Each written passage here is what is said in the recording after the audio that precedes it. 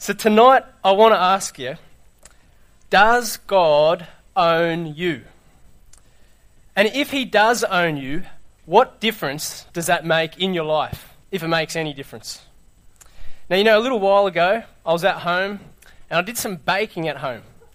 Now, you might wonder, who does baking other than mums and grandmas? But I'll tell you why baking is good. I baked up some choc chip cookies. I baked them. I owned them. I could do if I want with them.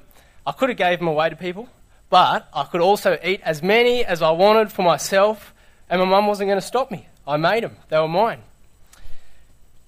Now, God created this world. He created everything that's in it. It's his world. He can do what he wants with it. And he owns us because he made it and us and everything in it. But if God owns us, then what difference does that make for our lives? Tonight, we're going to see that we're owned by God, and so therefore we're his servants to serve him. So please have a think about that passage with me. If you've got your Bibles there, read along and think about, does this sound fair, this parable that Jesus tells? Jesus says, suppose one of you has a servant ploughing or looking after the sheep. Would he say to that servant who, when he comes in from the field, come along now, sit down and eat? Would he not rather say, prepare my supper, get yourself ready, and wait on me while I eat and drink? After that you may eat and drink. Would he thank the servant because he did what he was told to do? So you also, when you have done everything you were told to do, should say, we are unworthy servants. We have only done our duty. So there's someone here who owns a servant. The servant's been working outside all day, and he comes in from ploughing the fields or looking after the sheep, and Jesus says, what's the master going to say to him? Is the master going to say, come and have something to eat? And Jesus says, no, he's not. What the master's going to say to him is, first serve me. First prepare my food. Wait for me to finish, then you may eat.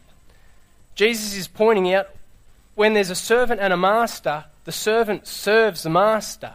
What the servant does revolves around what the master wants. The master doesn't serve the servant. Now, it can be a bit hard to understand how that's fair in our culture today, because we don't really have servants like they did back then. But back then, that was normal. If a master owned a servant, then the expectation was they did everything they were asked to do. It was just part of their job. The master owned them, provided for them, so they would serve him.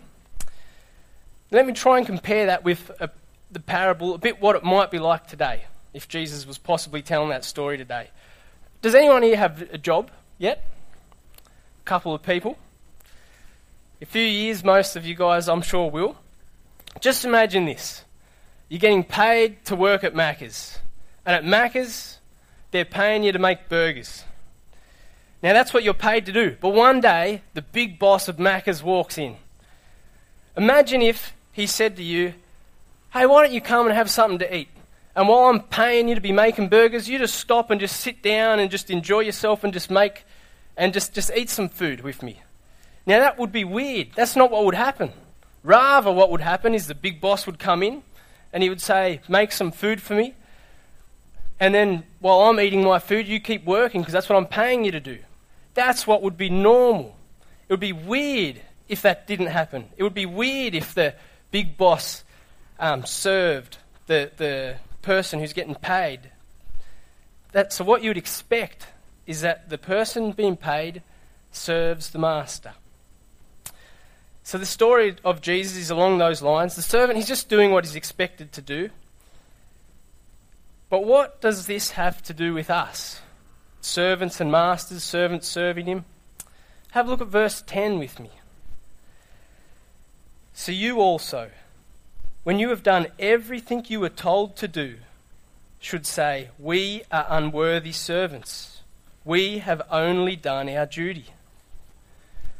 God owns us. Our lives are his. What we do revolves around him and what he wants from us. We serve him, not him serving us. Now, serving God as well, just like that servant, he worked in the field all day and then he came in and prepared his master's food. For us, serving God, it's not just a little bit of our life, not just serving him a bit here and a bit there, it's serving him in everything. It's not just serving him for a while and taking some time off. Everything we do, in all of life, we belong to God. Our lives are his.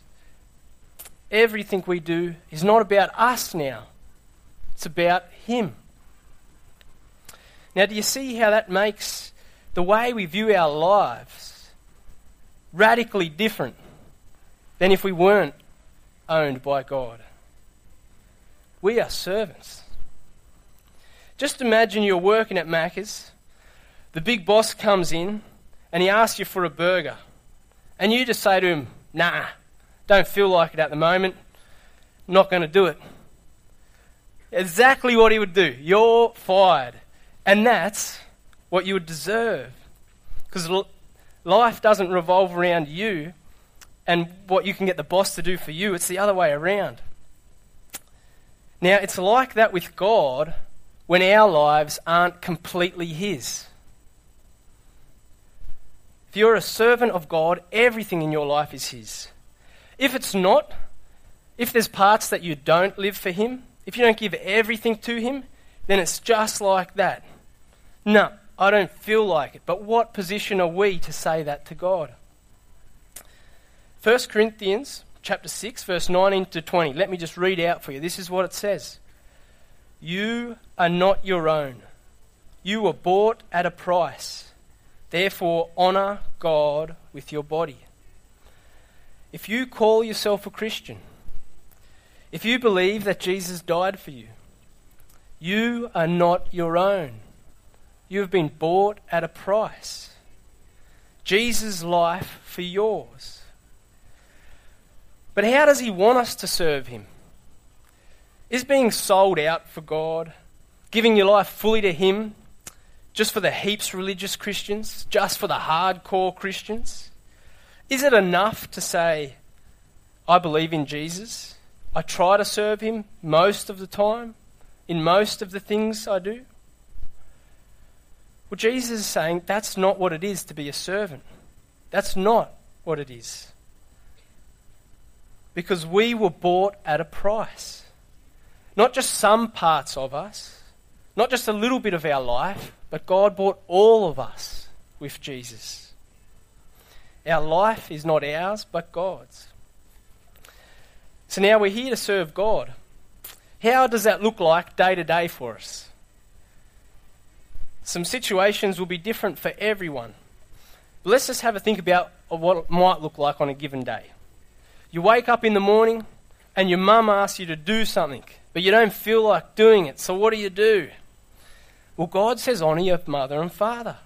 So it matters that you obey them. That's serving God in all of your life. You get to class. People are passing around a note teasing someone. What would God want you to do? It matters. Throw the note in the bin or pass it back. All of your life is his. It's lunchtime. Your friends are talking about trash, joking about sex. You don't join in. You don't laugh along. All of your life is God's. You get home from school. Normally you'd spend 4 hours on the computer. But your life is God's. First, maybe you'd read some Bible and then spend some time on the computer. Or Friday nights. What's more of a priority? Coming along to youth and getting God's word into you? Or going along to friends' parties, wanting to hang out with your mates? When you could be coming to youth and inviting your mates along to hear the good news. So we are God's servants. All of our lives are his. Now, if we do this really well, if we seek to live all our life for him, does that mean then God owes us something? Does that mean we're doing such a great job that we deserve something from him? Well, have a look about what it means to be owned by him in verse 9 and 10. Would he thank the servant because he did what he was told to do? So you also, when you have done everything you were told to do, should say, "We are unworthy servants. We have only done our duty." We are servants of God, owned by Him. That's our duty. But some of you guys might be sitting here, hearing that, and you think, being a Christian sounds like such a burden. That sounds like being a servant of God is just a boring duty. Well, what attitude ought we have as servants of God? And I think it's no mistake that God, in His Word, designed the next story of Jesus to come straight after this parable. Jesus helps us to see our attitude should be thankful servants. Please have a listen to me with this story and read along. Verse 11. Now on his way to Jerusalem, Jesus travelled along the border between Samaria and Galilee. So basically, Jesus is out in the sticks. He's out in the middle of nowhere. Samaria and Galilee, middle of nowhere. As he's going into a village, verse 12, 10 men who had leprosy met him. They stood at a distance and called out in a loud voice, "Jesus, Master, have pity on us." Now, it's no mistake Jesus meets these guys out in the middle of nowhere. They had leprosy. And if you don't know what that was, it was a disease that affected people's skin, and it was infectious. And if people had leprosy, they weren't allowed anywhere near people. They had to leave their home, their family, move out of town. They had to just live on the outskirts, away from everyone. So having leprosy was a terrible thing. Having leprosy meant you were a loner and an outcast in society. And you see, they stood at a distance. They couldn't even come near Jesus because of their skin and the disease that they had. What does Jesus do when they cry out to him? Verse 14. When he saw them, he said, "Go, show yourself to the priests." And as they went, they were cleansed. Jesus heals these guys. He tells them to go to the priest, which is something they were meant to do after they'd been cleansed. But he tells them just to go as they are. And as they're on their way, they get healed of this disease. Miraculously healed. Now, can you just imagine what that would be like for these guys? They're outcasts. They can't see their families. Who knows how long it's been like that? And all of a sudden they're healed. That's amazing. They can come back. They can see their family again. How would they respond? How would you respond if something like that happened? You'd be excited. You'd be so thankful for what Jesus has done. How did they respond? Verse 15. One of them, when he saw he was healed, came back, praising God in a loud voice. He threw himself at Jesus' feet and thanked him, and he was a Samaritan. Now this guy gets what's happened. He's stoked that Jesus has healed him, filled with thankfulness, filled with joy, and he falls at Jesus' feet and thanks him. His life's changed. But he's the only one who returns. Have a look at verse 17. Jesus asked, "Were not all 10 cleansed? Where are the other 9? Was no one found to return and give praise to God except this foreigner?" Then he said to him, "Rise and go. Your faith has made you well." Now, can you believe the attitude of these other guys? They'd been healed of this disease. They can be reconciled to their families. Miracles happened. And they don't even return to give thanks to God. Now, it shows you where their hearts were. It shows you that their hearts were hard toward God. This amazing thing happened, and they weren't even thankful about it. But what about you? Are you thankful for what God has done for you? Or do you keep living life like nothing's happened? And the thought of being his servant is a great burden. Now you see, these guys, they were cleansed from leprosy. It was huge, a miracle, changed their life. But leprosy, that's only something that affects this life. If your trust is in Jesus, then you've been cleansed of something so much greater. Cleansed of sin that affects eternity. broken relationship with God that's been fixed. That's huge. Do you get how great that is? Do you see how we ought to be thankful to God for what He's done for us? We can have life. We can talk to our Creator. And this life isn't it.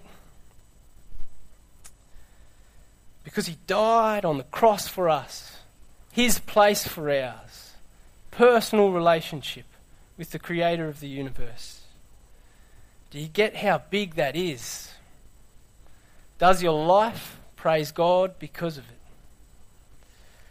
Or is your heart like one of the lepers who did not return? God's offered this salvation. You might even say you've taken it. But where is your heart at if you're not thankful for what He's done? Not thankful for your life to be His, owned by Him? Do you get that He owns us? We are His servants. This life, it's not about us. He is our master, and we've been sold to Him. Do we get that this is not just a painful duty, but a thankful privilege to live for our master who gave Himself for us, that we might be free to live for Him?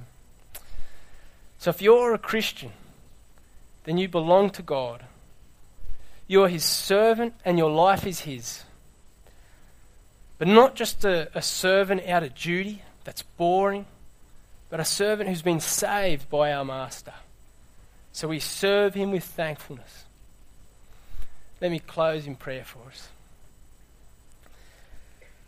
Thank You, Father, that we have the privilege of living for You. I just ask that You would help us to serve You out of thankfulness. Please bring conviction in our lives if they don't all belong to You. Not every part of it is Yours. And I'll just pray these things in Jesus' name. Amen.